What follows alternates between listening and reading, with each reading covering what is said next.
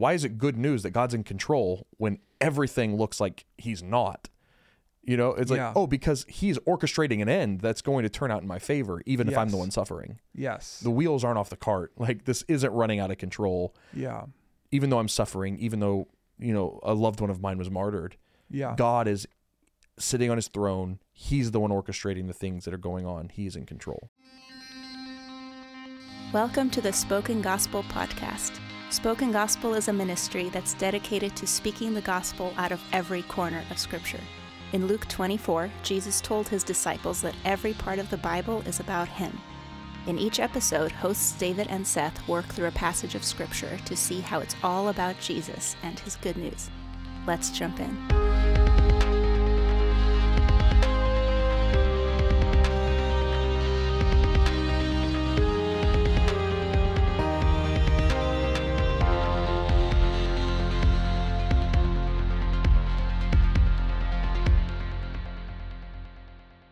Well, welcome everyone to the Spoken Gospel Podcast. Thank you so much for joining us. We are continuing our look at the book of Revelation. So far in the first episode, we talked about what the book of Revelation is as apocalyptic literature. So if you haven't, go back and watch that one first because it's foundational to everything else we talk about. In the last episode, we looked at what is probably the main theme in the book of Revelation, which is the blood of the martyrs and conquering through suffering like Christ. It was a really exciting episode. Go back and watch it if you haven't yet. And now we're going to look at two other key themes in the book of Revelation, namely God's throne and the bride. Seth, how you feeling? I'm feeling ready. Feeling ready. I've had a lot of fun going through the book of Revelation. It's been good. And talking about a king meeting his bride sounds like a great way to spend my afternoon. Okay, so last time we talked about thrones, and we talked about how martyrs go on thrones. That's right. At the very beginning of the book of Revelation, you have all these angelic beings sitting on thrones. They leave those thrones to bow before Jesus, but at the very end of the book, those thrones are repopulated with those who have been beheaded and have been faithful to the testimony of Jesus. Yes, and those are the thrones we talked about last time. That's right. This time we want to focus on that central throne, yeah, the one Jesus is sitting on. Yes. I guess any other reframing that we want to do to help us get into the book. Revelation is a book of hope written to persecuted people. Right. It uses symbols to talk about things that are happening in the world. Yes. Anything else? The thing that we kept harping on throughout this has been like when we see something we don't understand, our first impulse is to go back to the Old Testament and to help us understand the symbols that we don't understand. And so we think about a throne. What does the Old Testament tell us about thrones? What does the Old Testament tell us about kings and kingdoms? And that should start to give us a sense for what we're looking at right here. I see. Okay, so before we jump back into the Old Testament, I just want to get my head on straight. When's the first time we see Jesus's throne, this central throne, in the book of Revelation? Well, the first throne we actually see is God's throne. So God's throne. God's throne, yes. In chapter 4, verse 2, John is given this vision of a heavenly throne room. Okay. And an angel invites him to come up and to see what's about to take place. And John says, I was in the Spirit, and behold, a throne stood in heaven with one seated on the throne. And he who sat there had the appearance of jasper and carnelian, which are two gemstones that are red in color. I had to look those up. And around the throne was a rainbow that was as solid as an emerald. And around the throne were 24 other thrones, and seated on the thrones were 24 elders clothed in white garments with golden crowns on their heads. Okay. And it goes on to a description of these kind of crazy beasts and flashings of lightning and Right. burning and fire. Right, but it's not just communicating a scene. He's trying to communicate a truth. That's right. Right? It's kind of like what we talked about in the very first episode when John says, what was that word we talked about? The signifies? Yeah, signify, that signify thing. He's saying he's showing you a picture of something to signify what he's trying to tell you. It's like when Jesus said, I'm going to tear down this temple. He said that to signify his own death. That's right. So we're seeing this throne room. What is he signifying? The most obvious thing he's probably signifying is that he's borrowing language and imagery from Daniel chapter 7. Okay. So if you go back to Daniel chapter 7, Daniel is in exile in Babylon, and he's been there for some time now. And in the middle of his letter, he has a vision of this Ancient of Days. It's a vision of God sitting on his throne in a space where there are a whole bunch of other thrones around him. And he is covered in fire, and lightning is coming from him. And then a figure called the Son of Man comes towards him on his throne. And this Son of Man is given a position of authority in this heavenly courtroom. I see. And particularly as the vision goes on, we're told that this Son of Man will suffer under the defeat of beasts and then be risen up after that time. Okay. So that's the image he's pulling on, right? So when we first think about the throne room in Revelation, we should think about the vision that Daniel had. Yeah, he is riffing on this Daniel vision. That's right. Okay. That's right. So in order to answer the question of what's going on in Revelation, we need to ask what was going on in Daniel 7. That's right. Okay. And Daniel is in exile, experiencing pressure from a whole bunch of fellow officials. Right. But he's also separated from his homeland. As are his whole people. As are his whole people, and he's wanting to go back. And this vision is meant to communicate the way in which Daniel's exile finally ends, and he gets to return home to the temple to be with God forever, right? Okay. Yeah. And in Revelation, that's a really very strategic choice on the John's part to choose, because the people reading this letter would have been in a very familiar situation. They're in Asia Minor, so they're not in Jerusalem near the temple, but they would have been ethnically Jewish, separated from their Jewish brothers and sisters because their Jewish brothers and sisters are persecuting them. A couple different times in the opening letters, we're told that Jewish synagogues are synagogues of Satan. Right. And it seems as if one of the primary sources of persecution Christians are experiencing is from their Jewish brothers and sisters. Yeah. So they're separated from their people. They're separated from their temple in a similar way that Daniel was. And they're hoping and longing for this exile between their brothers and sisters and their temple to be over and to be restored to a new temple. Right. Well, especially if they were disciples of Jesus and actually believed what he said, they're like, this temple is actually going to be destroyed. So even if they have access to it, they're like, there's this new temple that's coming, and we're not with it yet, we feel like, or we don't understand it all, or there is that separation sense. And and they're exiled. Even if everything was rosy, they're still not in heaven physically seated with God, like they want to be. And so there is that separation, that exile that's taking place. When's it going to be over? How's it going to end? And the reason why that's significant to think back on Daniel is because the end of Daniel is the prophecy of an end of exile, right? Yes, right. And the book of Revelation ends with an end of exile where God's temple and his people, God himself and his people are finally united, right? Yeah. They are finally home in the new heavens and the new earth. So the shape of Revelation follows the shape of Daniel 7. I see. Right? Yes. And as we'll get to this in a second, but like at the very end of Daniel's prophecy, Daniel is given a scroll that will that will tell him when their exile will be over, and when God's people, and he can't open it because it will not be open until the end of time, or until the time is fulfilled. Yes. And then that scroll that's sealed shows up right here. Oh my gosh. Amazing. It's completing the story of Daniel. It's completing the story That's of Daniel. really cool. Okay, so then going back to the throne then, focusing on that as our theme here. What I'm hearing then, because I remember our time in Daniel together, our through line for Daniel, it was despite what it looks like, God is in control. Yeah. And we know that mainly, obviously a lot of other reasons, but the like ultimate version was because of this throne from the heavens. Like, yes, there's Babylon and there's a king who sits on that throne. Persia has a throne. All these enemies have thrones. But God's throne is the Ancient of Days throne. It's the ultimate throne of thrones that shows that he has sovereignty, control over everything.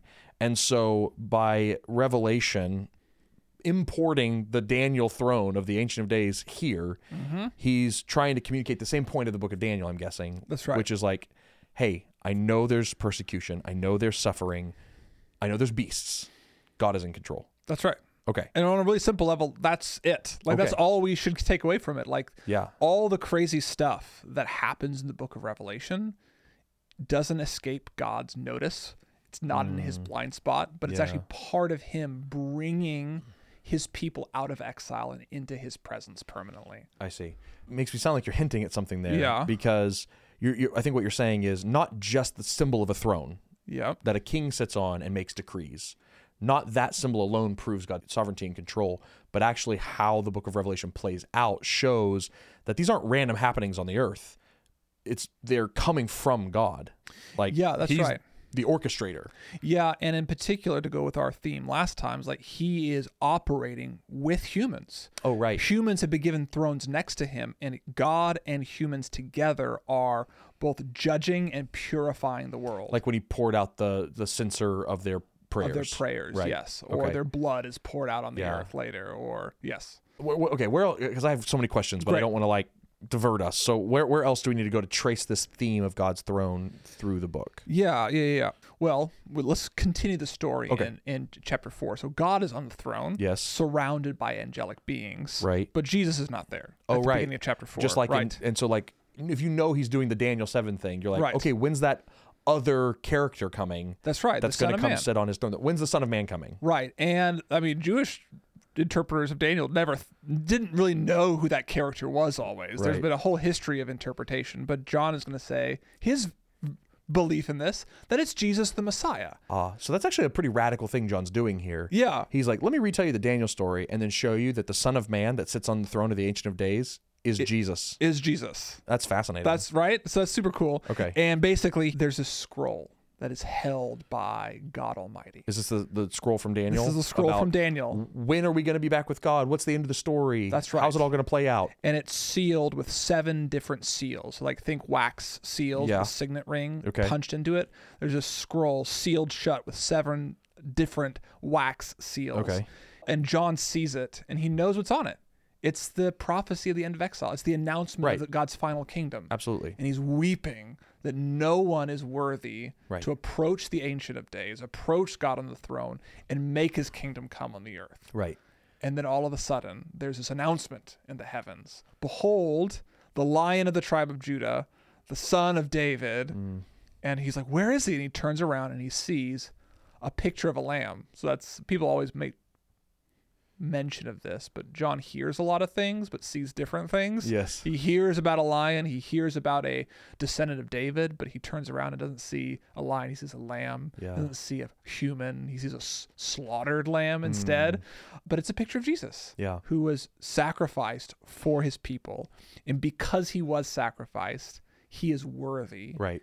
to sit on a throne next to God and break off the seals. I see. And if that doesn't make sense to you listening or watching right now, go back to the last episode because we talked about Yes. that whole thing. Yes. That's as the main theme of the book. Yes. Okay.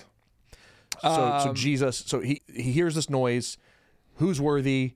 I want the scroll to open. Question. Yeah. Does he want the scroll to open because he wants to know what it says, or so that what it says will come to pass? So that what it says can come to pass. Okay, thank you. I've always wondered that. I struggle with that too, because Okay. I always thought like, oh, it's sealed. Nobody knows what it says. No one's going to know the end of the story. What's the end of the story? Right, Yeah. but if you read it, pay attention to the book of Daniel, we kind of know what it says. It's the hope of the end of exile. Right. It's The exile will be over. It's not like we're in exile. Oh no, what's going to happen? right, and Daniel was told what's on the scroll. Right, Right, totally. But we just couldn't read it yet. Yeah, it you was couldn't sealed. Open it. So to think of the scroll. This is helpful for me. Think of the scroll less like a story that you don't know the end of, Yeah. and that's the final chapter. And you're like, what happens to Harry Potter? You know, Right. open it up and read. It's not that. It's a decree that needs to be read in order to be effective. That's right. Okay, Who that's is really worthy helpful. to start the kingdom of God, God's final place with humanity? Who's ready to make Yep. that kingdom edict? And is it the breaking of the seal that does that, or the reading of the scroll? Like what? So yeah. So I'm struggling right now. Like, how do I develop a theme of throne without robbing all of our other podcasts of their weight?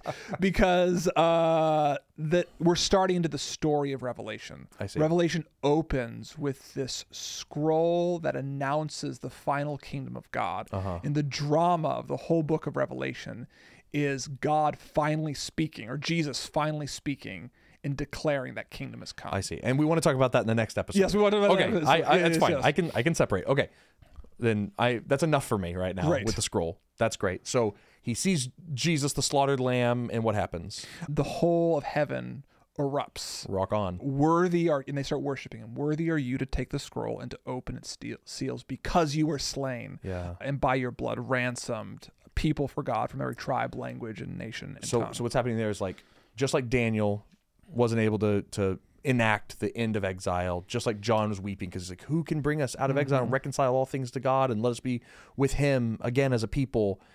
People erupt in worship and are freaking out because Jesus is the one who can bring an end to exile. That's right. Okay. He can bring around the new world order. Yeah, the new world order. He can bring us home. That's right. He can make the story have a happy ending. Yeah, and during these songs, there's 3 of these songs, he sits down on a throne next to God himself. Okay. Yes.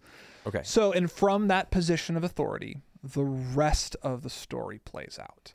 So every judgment that you read about, every action that happens on the earth, all happens from that throne room. Okay. Right? Yep. So, like, imagine just like a sky throne and a earth below. Yeah. And anything that happens on the earth below is because it first happens in the heavens or is poured out from the heavens. I see. So every action that you read about happening on earth only happens because of something that first happens in the heavens. I see. So that's going back to that theme of why it all happens from a throne. He has authority. Because God has the authority to do it. That's right. It's not a bunch of random happenstance that's occurring and God's trying to make sense of it in the heavens. It's his doing. It's his doing. He's bringing about the things that are being described. Okay. Which, to like make a point there, is like such a good hope bringer, which is like what we keep coming back to of why the book of Revelation was written, is why is it good news that God's in control when everything looks like he's not?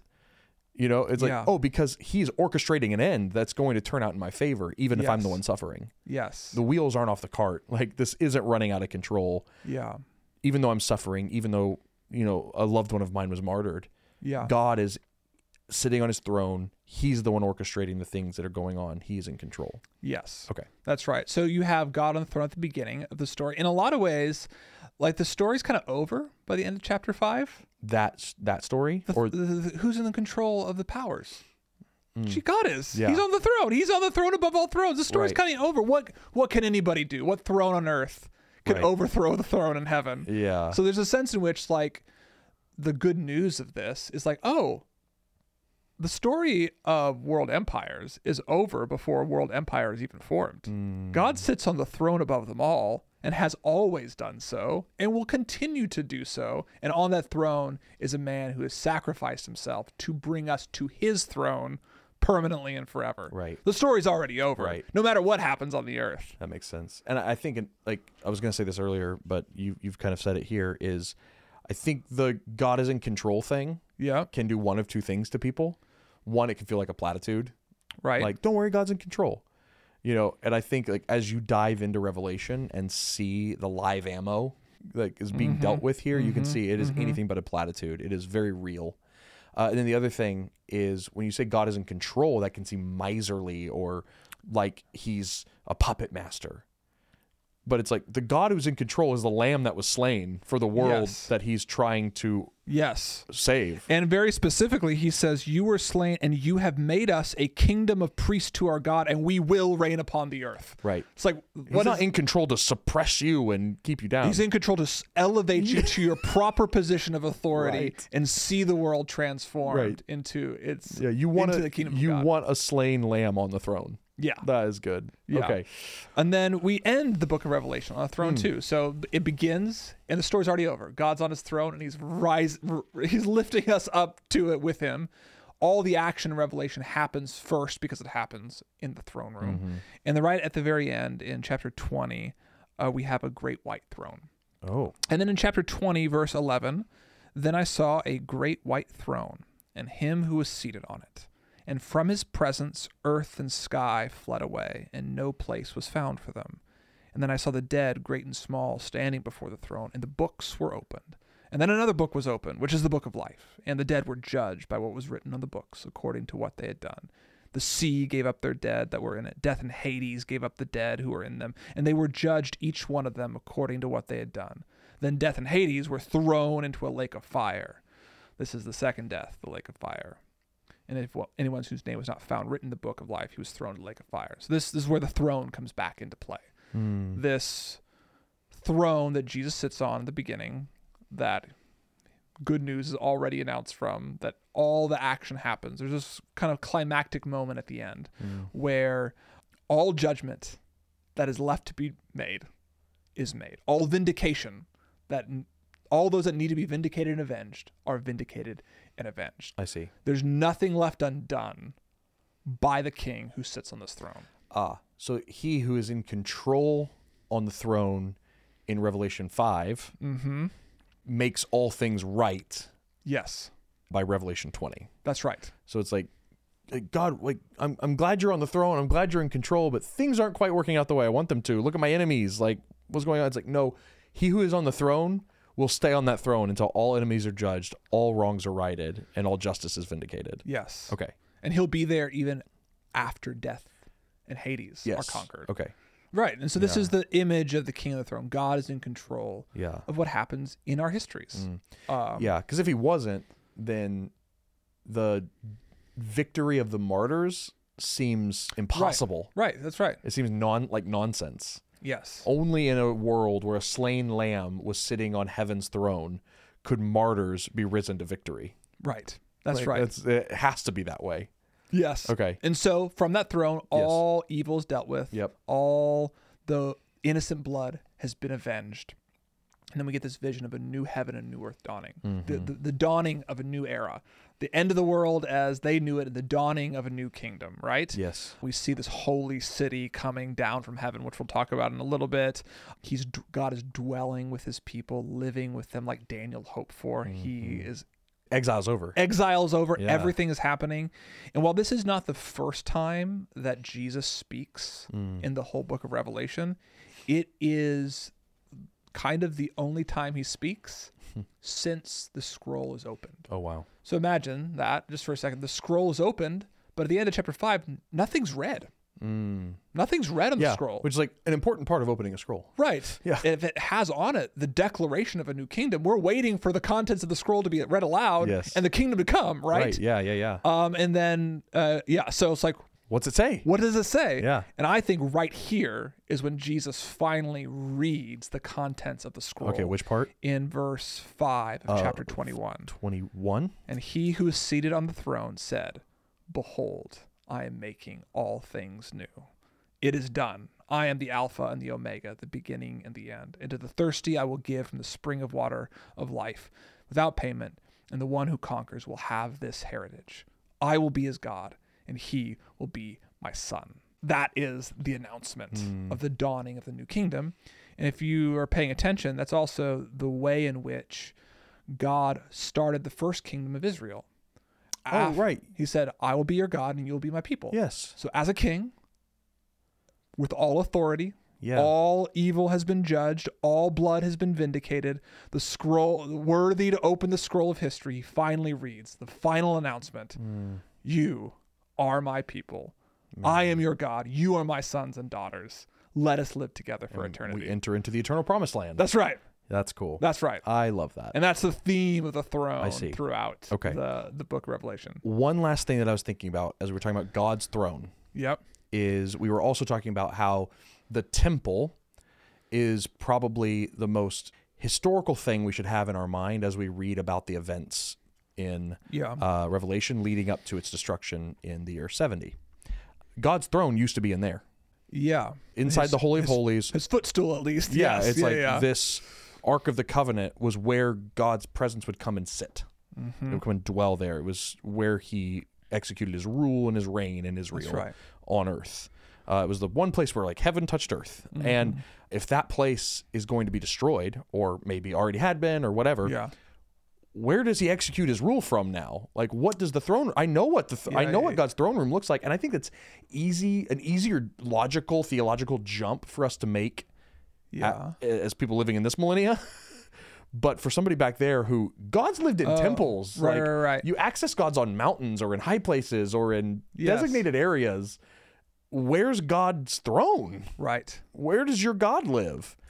It's just like such a big question. If the temple is going to be destroyed by God himself, what's the solution? Where's God's throne? And it's good news because it's in the heaven of heavens and it's over everything. and his rule that goes forth actually executes everything that it's meant to. Yes. It's amazing. Not only is God's rule in the heavens, but God's rule rests in his people. And so this whole next section is called the New Jerusalem, and it's a description of it's a description of a new heavenly city, the final city, the city of God. But what's interesting is it uses measurements that are the same measurements or similar measurements to the types used to describe the temple in the Old Testament. But weirdly, after describing in temple-like words this coming New Jerusalem with this new temple-like structure, he says, but there is no temple. There's just people. There's just people. Yeah. So where is the location of God's presence? Right. It is his people on the earth. Right. Reigning in heaven and reigning on the earth. This is where God's presence dwells. Not over there, but in us. So why is our exile over on the earth right now? Because we are God's presence. We are the center of God's presence as Christ lives in us, right? Yeah. So that's another reason why it's good news that God reigns on his throne, is because that reign is communicative to us. Yeah. Like we can reign with him even now as his ambassadors, as those indwelt by him through his spirit. We are reigning with him now over the earth. Yeah. Okay. That's really cool. Yeah. Okay. Is that throne? And that's the throne. That's the theme of the throne and his rule and his reign and how we interact with that. Yes.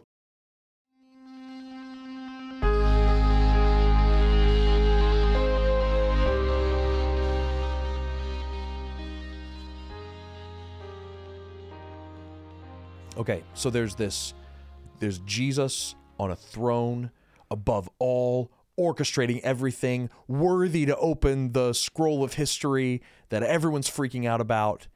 And yet the crazy thing is that God has a bride. Oh, yeah. And he's going to get... Right, that king wants to have a queen. Yeah, that's... Yes. So let's talk about that. Where then is the first time we pick up on this idea of a woman or a bride or a queen, as you said? Really, it's actually at the very end of the story of Book of Revelation. Oh, okay. Revelation 19. So we have just witnessed in the story the fall of these world powers, this false woman riding a beast, and the whole world is celebrating the fall of a nation he calls Babylon. And then in chapter 19, starting in verse 6, we hear this song emanating from the heavens after the defeat of this wicked city called Babylon. And it says, "Hallelujah, for the Lord our God Almighty reigns. Let us rejoice and exult and give him glory, because the marriage of the Lamb has come, and his bride has made herself ready. It was granted her to clothe herself with fine linen, bright and pure. For the fine linen is the righteous deeds of the saints." So after Babylon is defeated, the heavens start singing about, okay, now that Babylon is destroyed, the Lamb, Jesus, can finally marry his bride, the saints, because they have been purified and made ready for this moment through what's happened in the Book of Revelation so far. Yeah. Okay, so that's the first time we read about it. Man, okay. I mean, I'm thinking, it reminds me of like some medieval movie, where you have this is just not helpful when it comes to Jesus, but it's like the marriage part. You have this like dashing prince who needs to go out to battle, and he's like, "When I return, we shall wed." I mean, and like goes out, wins a big victory, and then he comes back in the gates, and everyone's singing, and he's riding on his horse, and they're like, "It's time for you to marry." Yeah.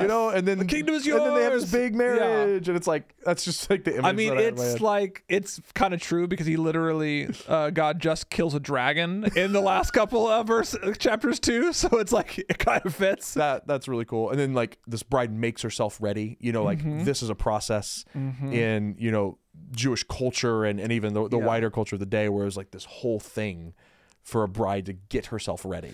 Yeah. It could take hours, it could take days. Yeah, we think of a bride getting ready. It's a whole morning affair for the 5 p.m. wedding. It's like, no, Yeah, we normally think about weddings like you take the whole morning to get ready for the wedding at 5 p.m. But in Judaism, that same thing would happen, but over a longer period of time. Like Jewish weddings lasted like 7 days, and so the bride would prepare herself for like 3 or 4 days. The wedding would happen on the 4th day, and they would continue celebrating. Yeah, it's like the bride wasn't in the powder room getting her makeup done. It's like this is the history of the church. You've been getting ready for this day. And so you can even imagine like the structure of Revelation kind of like a wedding. So the wedding announcement happens in Revelation chapter 4 when the king takes his throne. Right, yes. Right, and then there's several days of preparation until the wedding day, which happens here in chapter 19. And then chapters 20 and 21 is the ending of the wedding day celebration, right? That's one way to think about the book of Revelation. But here's the confusing thing. Oh, okay. This is the first time a wedding has ever been mentioned in the book of Revelation. Yeah. And that is bizarre to me, considering the way in which these other themes that we've talked about, like conquering or the throne, are generally established on page 1.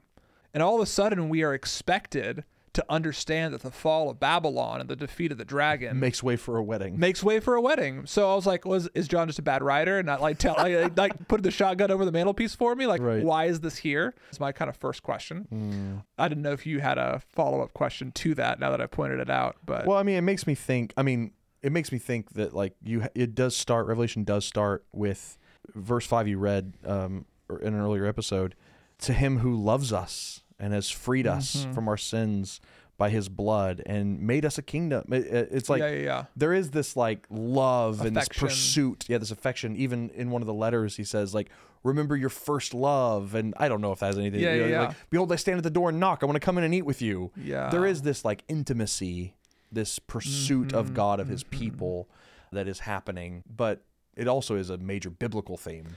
Right, which needs to be tied up. So throughout the Old Testament, God considers Israel, his people, to be his bride. Right. That is one of the central metaphors that God uses to describe his relationship with his people. And then I think everyone's pretty familiar with like the book of Hosea, when God's people are unfaithful. Right. And she is described as a prostitute. Right. But that is a breaking of a marriage covenant that God hopes to restore again one day. And so this idea that God is in a marriage relationship with his people is something that is found all throughout the Old Testament, and which is why I think it's showing up here. It's like, oh, there's a theme in which God wants to marry his people. Yeah. But they're chronically faithless. They have not prepared themselves to actually be married. But in this final phase of world history, something's going to happen. A type of persecution is going to happen. The ending of one world order, the beginning of new is going to happen, and God's bride is finally going to be ready to join herself to Jesus forever. Right. Right? Yes. Is there anything else in Revelation then that sets up the categories for this marriage that's going to happen? What else should we be having in our head as we're thinking about like, who is this bride? Where does she come from? What's the story that's led to this marriage supper? So if you've been reading your Old Testament carefully, you'll know that God wants to be in a marriage relationship with his people, but his people are chronically unfaithful, and that pattern never really resolves itself. Right. Right? Yeah. And what's really interesting is if you read the book of John, like the Apostle John, the Gospel of John, you'll notice that in his book, he kind of picks up on this theme of the idea that God wants to marry his people and that Jesus is supposed to be the bride of that people. Bridegroom. The bridegroom of that people. The groom of his people. Yes. And so there's like some breadcrumbs here, which I think the John of Revelation, presumably the same person, is picking up on and resolving the story of the Gospel of John. So, right? Okay, so let me say it every way. So are you going to lay out some breadcrumbs from the Gospel of John? Yeah, so yes, breadcrumbs from the Gospel of John. Okay. Jesus' first miracle, a wedding, is providing wine at a wedding. Yep. And what's interesting about that wedding, though, is that even though John very explicitly calls Jesus the groom in chapter 3, Jesus is not the groom of that wedding. Right. So it's like, oh, when's his wedding? When's his wedding? Yeah. And so you're kind of set up like, oh, God is supposed to be the husband of his people. Jesus is supposed to be God in the flesh. We're waiting for Jesus' wedding. Yep. And the first miracle is a wedding. Yep. but it's not his. Shoot. Right. When is that wedding going to happen? And then we have this interesting story where Jesus approaches a woman at a well. Yes, John 4. John 4, and what's weird about that is all throughout the Old Testament, when the patriarchs met women at wells, That's when they find their wife. that's when they find their wife. And this woman is a radical adulteress. Yeah, she's serial adulteress. She's a serial adulteress, but she's faithful to God, and she becomes one of the first missionaries Yes. in John's gospel. Right. But it's still not Jesus's bride. They don't get married. It's There's like, no- oh man, there's even we missed it again. they even talk about weddings, right. but it's not Jesus's wedding, Man. Okay. right? They talk about marriage. They talk about marriage. Yes, Marriage. they talk about marriage, but Right. there is no marriage. Yeah. And then, interestingly, Jesus, after he's risen from the dead as a new Adam, Yeah. comes out into the garden and meets who? A single woman named Mary Magdalene. Right. This should be like a Garden of Eden moment where right. the king of the world comes in a garden to meet his queen, Right. but he sends Mary Magdalene away. When's this wedding gonna happen? I just want the wedding to happen. Right. And so you can think Yeah. that John here is picking up these breadcrumbs and finally giving us The wedding we've been waiting the for. wedding we've been waiting for. It's the wedding of the century. that we've been waiting for. So Yeah. I love that idea that's happening here. That's cool. And what's interesting is we've talked at various times about what the blood of the martyrs does and how it like judges the world, but also purifies the world. But there's this other sense that the judgments that happen on the earth also purify the people of God as well. Right. Because presumably these things that are happening on the earth happen to both Christians and non-Christians. That's right. And the experience of persecution by these global powers actually purifies God's people and like makes them more faithful over Right. time. Several of the New Testament letters tell us as much. That's right. Persevere in suffering, because that's going to bring about godly character and perseverance and godliness. That's right. It's a very basic Christian thing to Yes. do. And it's like, how are we going to get ready for this wedding? That's right. How am I going to be a part of the bride and be at that wedding and Yeah. like be like the clean white bride? It's like, oh, Jesus is getting me ready for the wedding through the suffering. Oh, I see what you're doing. I don't know if I'm talking to you or Revelation at this point. But like as we talked about in the last episode, it was like this whole idea of hope for sufferers. Yep. Is what Revelation is all about, giving us hope for those who are enduring suffering for the name of Jesus. And we talked about like how one of the biggest things that Revelation offers hope to these people through is it's not in vain. Yeah. If you suffer for the name of Christ and your martyrdom, It does something. it does in the something. world. You're going to reign on a throne. You're going to purify the world. You're going to invoke God's judgment on enemies. Lots of good things, right? Boom. Yeah. But now you're offering me something else. Yeah. Is it worth it to suffer? It's like, yes, because you're like a bride getting ready for her wedding day. Yeah. It's like, that's like when you're suffering for Christ, you're putting on makeup. When you're Yeah. being persecuted, you're doing your hair. Like you're, whenever you're being stripped naked, you're putting on a wedding dress. Yeah. It's like Yeah. you're getting ready for your wedding day. That's just Yeah. so cool. It's this emotive metaphor compared to like the kingly metaphors we've been using. So we talked about we'll reign, Right. we'll Yes. rule, Or sit on a throne. we'll judge, Yeah. we'll enact vengeance, Kingdom and priests. power, like these Yeah. great things, Which are good. which are all great. But this gets more at like this. Why does God describe his people as his bride at all? Yeah. Because it's not simply about a transactional relationship of power Right. or making sure people restore themselves to their ultimate humanity. All good All things. good things.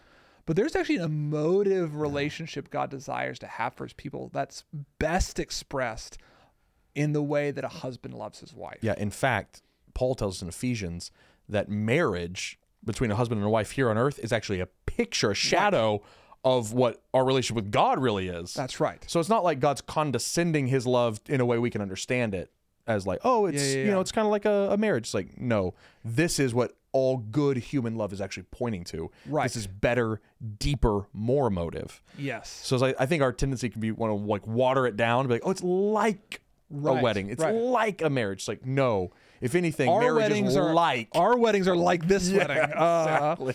Yes. And so Yeah. the what is Revelation for? It's giving us this vision of like God wants to unite himself to his people in love. Mm-hmm.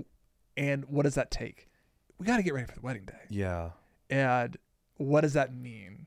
It means suffering. Yeah. And through that, though, we are united to our true husband forever. Yeah. That's good news. That's super good news.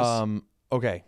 And then can I keep going? Keep going. So I'm going to do the thing in my head is going to take us in a completely different direction. So I have just been talking from Revelation 19, but a wedding is described again in chapter 21 when John sees another vision of a new heaven and a new earth coming down out of heaven. Oh, right.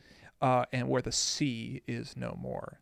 And he sees a holy city, a new Jerusalem coming down out of heaven from God, prepared as a bride adorned for her husband.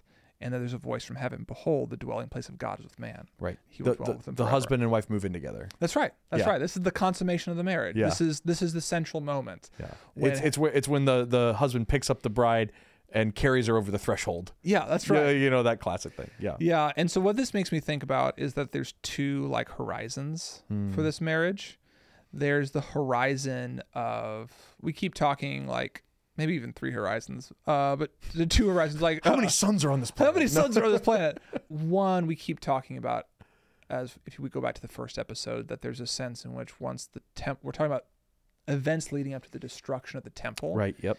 The end of one world order centered around the temple and a new world order centered around God in his heavenly temple, Yep. right? And his dwelling in us. And his dwelling in us. Right. And so there is a sense, once the temple is destroyed, it inaugurates a new era where we are united to Christ as a bride is united to her husband, and we rule with him as the center of God's new universe. Yes. Right? Yes. Which is just a cool image. As amazing. Us, the church, Yep. and Jesus. We're called the body of Christ because Right. we're one with him as a wife is one with her husband. Right. Yes. I think there's another like emotive side, which we've been talking about. We are finally united with our heart's truest longing, Yes. right? Yes. And then there's the like eschatological final horizon of this, in which this is a picture of reality forever once Christ returns. There is going to be like another moment when there is a radical reshaping of the world order as we know it. Right. And a new world order will begin, and we will experience what we experience now in part entirely and fully. Yes. Will really be carried across the threshold. That's right. Right. And it's an amazing magnification that happens. So you have the temple, right? Which is God's like small place where God is present on earth is the idea, Yeah. right? But like we talked about in the first episode, it's also a picture of the whole world. Yep. And so it's a place where heaven can meet earth. That is going to be destroyed, right, in the year 70 in order to make room for a more global temple where you have little temples as Christians, right? And you have the Holy Spirit dwelling in them, but it's still like small and local, and they come together as little bodies and churches, and there's little temples, and it's like, oh, this is better. Yeah. This is better. But then there's another escalation where it says the old heavens and the old earth are going to be destroyed, right? Just like the temple was destroyed. So this new temple system is destroyed, and a new heaven and earth. Heaven is going to engulf earth. Yeah. And they're going to be one. And no longer are there silos of presence and little outposts of presence. Instead, the whole earth is presence. Yeah. Like, it's like the coolest thing ever. It's my favorite part of the Bible. It's your favorite part of the Bible. It should be. It I should guess be. that's true. So I guess the way to wrap this up then is like, okay, I'm a first century person on the ground, Yeah. suffering under persecution. Why is the theme of the bride good news? And then I'm a man today or a woman today. And I mean, it's funny. It's like this book means a lot more, much more quickly to people who are currently experiencing suffering. That's who it was written to. All right. So maybe let's just land there. Let's not try to apply it to us who are experiencing a lesser degree of persecution. Yeah. What does this mean for a person on the ground suffering to be united with their husband? Yeah. Well, I mean, I think I don't know how to go beyond what I said earlier, which is your suffering is like a bride getting ready for a wedding day. Your suffering has a beautification process. Yeah. Which is just amazing. I remember this quote. I think I've used it in a couple weddings that I've done, or at least a couple sermons about Revelation. I think it's from Tim Keller. I can't remember. I think it is. And he talked about how on wedding days, we think about ourselves dressing up, right? And like, this is the most important day, and the reason we dress up is to show the significance of our day. But he says, like, no, you're not playing dress up on that day. You're dressing as you will one day be. And it's like, people always talk about their husband or their bride never looking more beautiful when they saw him walking down the aisle. We're not play acting. That's how the world ends. Yeah. We are reenacting beforehand what the world will one day be. Right. In that moment. And I was like, I love that That's beautiful picture. Yeah, that's beautiful. I've got one last diversion. Okay. That I want to try to go on since we have a tiny bit of time left. And that is, I think that the theme of the woman and the bride, we talked about the cookie crumbs in John. It's like, and we talked a little bit about it in the Old Testament, but it's like, this is the story of the Bible. Yes. Right? You have a woman betrayed by a beast in the Garden of Eden, Eve and the serpent. Yeah. Like that's how the book starts. Yes. And she's meant to have intimacy, yes, with her husband, but also with her God as they live in a kingdom together, which is this perfect garden temple. Yes. And a beast comes but deceives her and leads her astray. Yeah. And then the rest of the story of the Bible is that beast pursuing her and trying to put an end to her line, because God promised that somewhere along her genealogy, one would come that would put an end to the beast instead of the beast putting an end to her. Yeah. And that's the story of the Bible. Right. And so it's like there is this idea of this woman wrestling with the beast that finally, no matter how much she's crushed, ends up arriving at the wedding beautifully dressed. Yeah. And it's like, how'd she get so pretty? It's like, well, in one sense, Ephesians, the blood of Jesus made her perfect. But also, it has been her suffering through the centuries. It's been her oppression all the way from Genesis to Revelation that has adorned her for this day. So I don't know if there's anything else you want to throw in on that, but like, I've just been thinking about that, like from Genesis to Revelation, there's been a woman and a beast. Yeah, and I mean, Revelation does make mention of this. Oh, okay. Chapter 12, there's this series of images, and the first one is of a woman in labor pains giving birth, and there's this dragon crouched at her hips, ready to devour the child as soon as it's delivered. Right, which is like a picture of what's been happening all through. Right, so in one sense, that's exactly what you're talking about. Yeah. This is a one image picture of the whole story of the Bible. Of the whole story of a Bible, that there would be a son born who would raise to power, and there's been an enemy, a serpent, a beast, a dragon, trying to consume that child and any who hope for his coming. Right. Yes. That's the story of the Bible. Yeah. But this woman is rescued time and time again. Yeah. And so it's like this rescued woman who is just involved in the story, ends up getting married. Anyway, it's really cool. Yeah. The other layer to that would be that Revelation gives us this picture of this faithful woman trying to give birth to the Messiah, pursued by the dragon. Oh, yeah. The dragon's cast down the earth, calls up the beast out of the sea, calls up that another beast to try to attack the woman yet again, right? There's this whole drama we have not talked about in these moments. Yeah. But it's in that moment that we're also introduced to an alternate bride, a false bride, a false woman. Right. So we were given this faithful woman giving birth to the Messiah, the people of God. But then we're given this other picture that she's just called the prostitute, the harlot, and she drinks the blood of the martyrs. She's a personification of the serpent in one way. She wants to drink the blood of, which is what the dragon was trying to do. What the dragon was trying to do. And tragically, and this is my view on this, and if people disagree with me, I think this woman is the people of God themselves, as in it's Israel, it's Jerusalem. Jerusalem is the city that drinks the blood of the prophets. Right. This is Jesus' critique of the Pharisees and the Sadducees and the religious establishment of his time. There is a legacy passed down to the people of God, waiting for this Messiah, who, once that Messiah comes and people start following him, want to kill the people. Yeah. And the Revelation calls this person the prostitute, this system, the prostitute, the false bride. She should have been the bride, right? Yeah. She looks like a bride. She looks like the bride, but she's personifying disobedient, like idolatrous Israel, just like Gomer did in the book of Hosea. Right. And so that's the other picture that we're given in the book of Revelation. You can, there's not only a political threat to the bride of Christ, but there's a religious one, and like a falsehood, like a duplicity, that could draw you away from being in the bride to being, this is kind of bride-ish. Right. And that's like false teaching. And it's false teaching. It's like trusting the old temple system rather than the new temple of Christ. Right. Yeah. Anyway. Fascinating. So that's maybe a story for another day. But no, it's helpful though. It adds that extra layer to this woman theme, this bride theme is really helpful. Okay. Man. Okay. So that was God's throne and the bride. So we've done the first episode. What is Revelation? We've looked at what we've kind of said is the major theme, which is the blood of the martyrs and conquering through suffering. Yeah. And then we've looked at the two other big themes, this marriage that everything's been leading towards, and God's throne.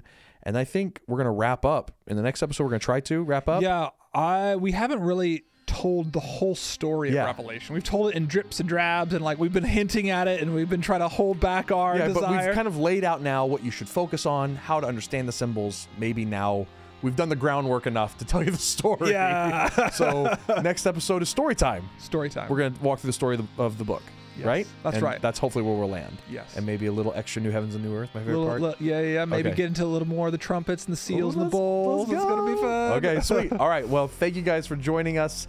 We'll see you next time as we wrap up the book of Revelation.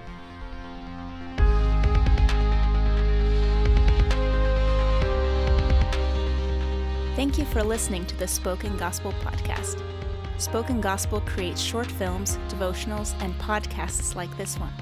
Everything we make is free because of generous supporters like you. To see our resources, visit spokengospel.com or subscribe to our YouTube channel. Thanks for listening. See you next time.